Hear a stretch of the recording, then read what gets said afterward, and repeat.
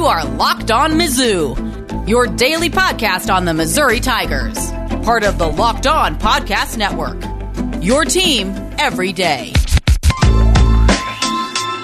Hey, all you true sons and daughters. I'm John Miller, your Mizzou mafioso and the central scrutinizer of Missouri Tigers football and basketball.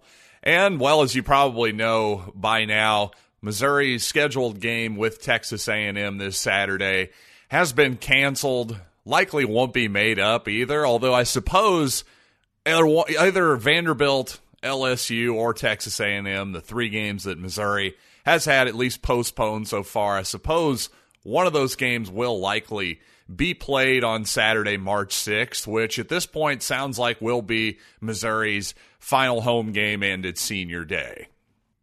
But fortunately, even with basketball canceled for this weekend, still plenty to talk about on the football beat with spring practice starting tomorrow. And that's Friday if you're listening to this on Thursday. And Eli Drinkwitz happened to meet with the media this past week talking about spring ball. And I've got some thoughts on that, including what I think Connor Bazelak can learn from Patrick Mahomes, and also hints about Steve Wilks' defensive scheme can be found within this Eli press conference. But first, some big recruiting news. In fact, a follower of mine on Twitter, Nathan, who is at NPS Mizzou, hopefully Nathan's listening to the show as well. If so, how's it going, pal? You certainly started a bit of not a kerfuffle, but an exciting moment for Missouri fans on Twitter. Nathan tweeted at Eli Drinkwitz, "I could really use a big recruiting win right now.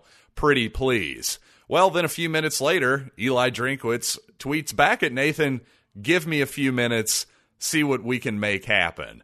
And sure enough, Eli delivers within the hour.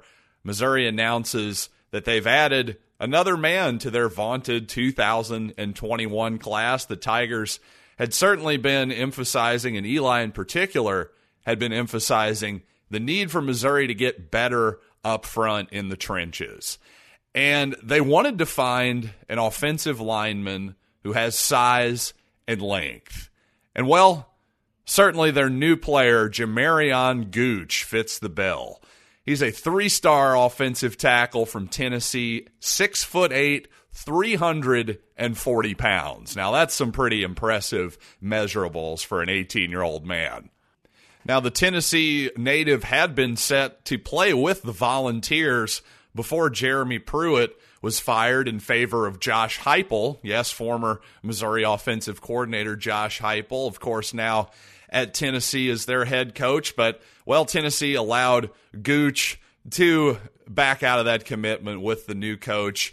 And fortunately for the Tigers, well, they signed him. And I'm sure he had plenty of interest after getting out of that Tennessee deal because, well, obviously you look at his offer list out of high school, included Florida State, the Georgia Bulldogs, Miami, Florida, USC, among many other major programs. So obviously another sort of vaunted member of this 2021 class. Anytime you can add big men like that, it's a win. You can never have enough offensive linemen or defensive linemen for that matter, but certainly this is a big win for Marcus Johnson and the whole staff. Now, by any measure, you'd have to say that Eli Drinkwitz's first season as Missouri's head coach was a success. But certainly when you listen to him at the press conference here for spring ball of 2021, he doesn't sound like a guy who is satisfied whatsoever. We got to continue as a fan base and as donors to continue to pursue that championship mentality. So we're going to be knocking on doors and asking for continued donations and stepping up to the plate. Nothing would excite us more. Obviously, we've got a taste of a championship with the Chiefs winning the Super Bowl, with the Royals several years ago winning the World Series, with the Cardinals winning the World Series. It's time for the Missouri Tigers to step up to the plate and continue to push this program forward. But we need everybody involved in that and continue to push so that we can get there. You hear that? Tiger Scholarship Fund donation, people, get out your wallets. And when I say donation people, I mean donors. That would have been a much better word choice to land that statement, wouldn't it? And speaking of the Chiefs, Eli Drinkwitz revealed that this past year's Super Bowl is in fact the first NFL game that Eli has ever attended. That's kind of astonishing. In fact, most of the press corps had follow-ups and didn't really seem to believe him, but apparently that is the case. And while Eli was in the middle of talking about his three main goals for spring football, I thought something interesting came up here that's really worth noting. Number two, we're going to lay the foundations of our offense, defense, and special teams, and we're not going to skip any steps. We're starting at the beginnings although offense and special teams have a little bit of a leg up on the defense, we're going back to the basics because we didn't get to do this last year, and look forward to starting at the groundwork and building up. Excited for Coach Wilks to be able to do that with his defense also, and really work together, compete against each other, but strive together to put us in a position to compete for the SEC East. So the idea that Eli Drinkwitz, with the weird COVID era and lack of spring ball this past year, the idea that he was never able to fully install his offense in the way that he would like, and obviously we're going to have new schemes here defensively, should be a huge thing for the Tigers. Don't underestimate just how much that level of preparation and now the familiarity that the guys have with Eli, the expectations that he has, that's a really big deal that we're going to actually have spring ball this year, because that was one of the biggest reasons I wasn't as bullish as on the Tigers' record as they ended up being. In other words, I thought they were maybe a 3-4 win team. I certainly didn't think they were a 5-5 team, because I just didn't think, despite my anticipation of good football from Eli Drinkwitz eventually, I figured short run, going to be awfully hard to get the team running on all cylinders. But considering the circumstances, he did a great job. And with more time to install and coach, do the basics, well, hopefully we'll see even better results offensively this fall. And certainly that should be the case for Connor Bazelak. And, well, Eli had some thoughts about him as well, and I have some Connor-related thoughts myself. But first, have you ever wondered why certain chain auto parts stores have different price tiers based on if you're a professional mechanic or a do-it-yourselfer? Well, the good news is I've got a solution for you, and it's called RockAuto.com. Because at RockAuto.com, prices are the same for everybody every single day of the week, no matter who you are. And you know what? That's just called fairness, everybody. They're not trying to jam a price gouge up you because of, frankly, a lack of knowledge. I think that's just bad, somewhat dishonest business, if I'm being perfectly honest with all of you. But fortunately, again, RockAuto.com is a family business, and they're going to treat you like an actual human being should be treated. And best of all, the prices at RockAuto.com are always reliably low, so why spend up to twice as much for the exact same parts? So go to RockAuto.com right now, see what's available for your vehicle, and write Locked On in their How Did You Hear About Us box so they know we sent you. Amazing selection, reliably low prices, all the parts your car will ever need. RockAuto.com. February is Black History Month, and the Locked On Podcast Network is honoring the challenges and success of black men and women in sports with a new series called Locked On Presents More Than a Game. This week we have two conversations for you to wrap up the month. First, a discussion on protest in sports across leagues. Then tune in for a discussion on the importance of black history in sports. What's been achieved and the important work left to be done, all in discussion on the Locked On Presents podcast feed. Subscribe on the radio.com app or wherever you get your podcasts. And hey, everybody likes talking about the quarterback position, right? Well, I certainly do. And, well, I can't be alone on the Mizzou beat. And certainly an obvious and pertinent question was, what does Eli expect from young Connor Bazelak in his second year as a starter, particularly in this spring football season? Because quite honestly, well, Connor not only like the rest of the Tigers, didn't get a full spring. Well, he didn't get any spring at all. He was still recovering from his ACL injury. So let's hear what Eli had to say about our young quarterback. Well, the first thing we have to improve on is our ball security in the pocket. The second thing we need to improve upon is our ability to throw touchdowns in the red zone and be a more productive player in the red area. And then the third thing I want to see him is be aggressive. I don't want to see him be reckless, but I want to see him be aggressive this spring and figure out, okay, I can throw these balls into this window. I can put this ball here. I can back shoulder this one. I can fit it into that tight window and make mistakes and learn from those mistakes. Obviously, I don't want to be reckless. I don't want him to be careless or comfortable. What I want him to be is to challenge himself and continue to improve as a quarterback. And I think there's going to be, obviously, y'all will be out at some practices. I think you'll see plenty of times where we're going to challenge him. So what made me think about Patrick Mahomes there was Eli's thoughts on wanting Connor to be aggressive in this spring practice. And that made me think back to prior to the 2018 Chiefs season where Patrick Mahomes, his first year as a starter, where he ultimately won the NFL MVP. Well, I just remember in fall camp for the Chiefs, there was lots of chatter about, oh my God, Mahomes is throwing a ton of interceptions in practice. And Andy Reid's response to that was, hey, I want him to be aggressive in practice. I want him to be able to figure out his limits. Let him figure it out here so he can actually be, so he knows his limits and he can be properly cautious and properly aggressive, find the right balance during a football game. Well, I think that's exactly what Eli Drinkwitz is talking about, and I really think that's kind of next level thinking by Drinkwitz, because quite honestly, so many coaches are perfectionists that they overanalyze every single mistake that happens in practice. They get angry, they yell and scream, throw their arms up in the air, maybe even shame you a little bit in front of your teammates in film session. But I think especially at quarterback, when you're not just talking about technique necessarily, you're talking about, hey, sometimes the difference between a touchdown pass and, taking a sack can be just taking the shot, can be making the decision to throw the football.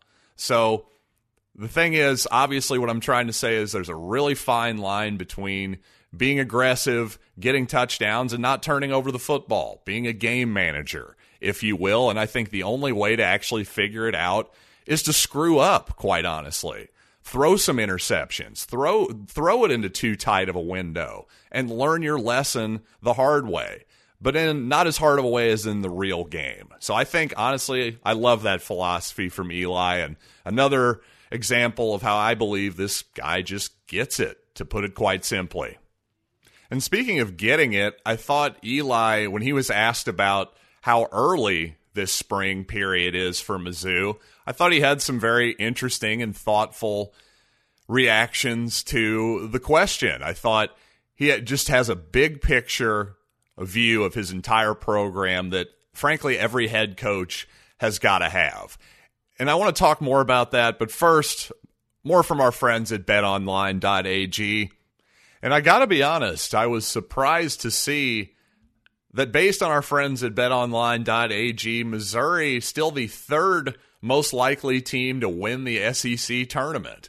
That really surprised me, I got to be honest. Now, as you would expect, Alabama 5-2, they're slightly 2-1, basically 2.5-1, essentially. Hey, I can do fractions, everybody. Well, Tennessee at 15-4 is second. Really not a lot of great value on, for instance, Kentucky, who is 7-1, despite not exactly lighting the world on fire. If there's maybe one super-duper long shot I could see taking, well, it'd probably be the team that's put it to Missouri twice, and that's Ole Miss, who's 33-1 to win the tournament. Other than that, not a lot of obvious value, but if you disagree with me, well, by all means, go to betonline.ag and put your money where your mouth is. And here's the good news. When you sign up for your account, your free account, and you make your first deposit, well, be sure to use the promo code LOCKEDON because you'll get a 50% bonus on top of that first deposit. So again, don't forget to use that promo code LOCKEDON at BetOnline, your online sportsbook experts. Now, this next clip is a little bit longer than one I would normally play. It's about 2 minutes, but I think it's worth it. Again, it's about Eli Drinkwitz was asked about why his spring session has been so early this year. So let's just hear what Eli had to say. Yeah, I don't want to lay on the beach worrying about spring football. So I'm just kidding. There's all kinds of reasons why. I think for me personally, I've done it before like this, and I feel like it's a really good opportunity for your guys.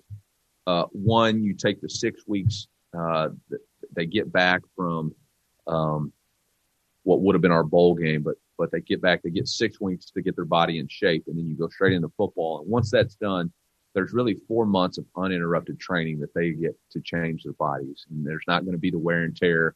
Whereas some programs will go 8 weeks and then they'll spread spring football over the course of 6 weeks. And then at that time they have 1 week and then they got the end of the semester, and you really only get 2 months of uninterrupted training. We're trying to maximize that time with 4 months of uninterrupted training. Give our guys a chance if there's, something unfortunate, an injury or a tweaked ankle or something like that during spring. They have 4 months to really get back to full speed. And again, we want to try to create as little contact, but as long recovery as we can to really enhance player safety. And so I think it gives a lot of flexibility to your staff. And then I personally have never liked the idea. I've never really enjoyed where you go practice for, 7-8 practices, then you break and then you come back. It's, if we're going to get out there, let's get our mind on our business. Let's go 4 weeks. Let's make sure we're improving every day. And it's going to be a grind. But when it's over, we can all drink Mai Tais on the beach and have a good time. Yeah, I've talked about balance here a little bit in this episode, and certainly you can tell that Eli puts a lot of thought into balancing. Well, hey, this is football. It's a physical game. You're going to have physicality, which is inevitably going to lead to injury. So how do you balance that? How do you balance getting the kind of reps that you need to prepare to actually play football and then balance that with player health? Well, frankly, it makes a lot of sense, in my opinion. I think his case made all the sense in the world to actually condense this spring period and to sort of get into a rhythm, maybe have the most productive time that you can, and yet give your team as long of an off season as possible to recover from potential spring injuries. Makes a lot of sense to me. And when it comes to defense, there's certainly been a lot of curiosity among Mizzou fans about what type of defense that Steve Wilks is going to play here at Missouri. Well, certainly we can look to his past in the NFL to get some clues, but Eli Drinkwitz, I believe, gave us some clues as well when he was actually asked about who can replace Nick Bolton, especially in terms of leadership on this ball club. Excited to see how the 4-2-5 scheme that Steve is going to bring in is going to, amplify and allow our guys to play a little bit faster on the back end, knowing that they're just responsible for one gaps and a little bit more dialed in on exactly what their run fit is. Obviously, we're going to be adding some linebackers, some really good linebackers this summer. And so none of these positions will be finalized until we give those guys an opportunity to compete in fall camp. So there it is. Eli touched on sort of the classic defensive debate against those of us very basic football fans, right? It's either, they're not aggressive enough. The read and react, that's no good. But then suddenly, if the scheme is too simple, then it's, now we got to complicate it up and be more multiple. I don't know. I said the other day on Twitter that saying fire the coach is the laziest take in all of sports. Well, right up there is certainly fire the play caller, or, the play calling sucked is also the laziest take in all of football for sure. Don't get me wrong. If Eli and Steve Wilks feel like simplifying the run game for the linebackers, their responsibilities will be helpful, hey, fine and dandy. I don't have any argument with that. I just think it just reminded me of that classic never-ending debate on should you read and react or should you just fly up the field and not worry about containing anything whatsoever.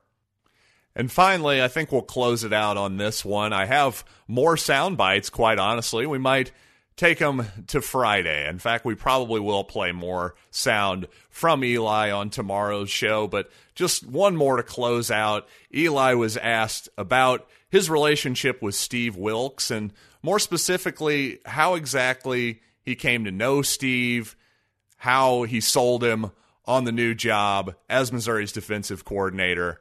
And, well, let's just hear from Eli. Yeah, Coach Wilks is somebody that I have a tremendous amount of respect for.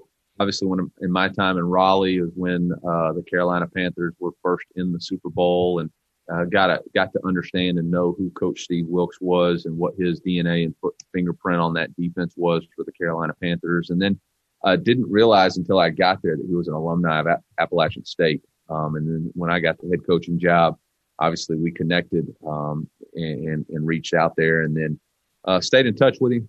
And then when this job came open, reached out to him about if he would have interest. Obviously, he had a lot of things going on in the NFL and opportunities there, and got the opportunity to get in front of him and really sell our vision for what Mizzou is and can be, and the opportunities that it could present for him and his family, and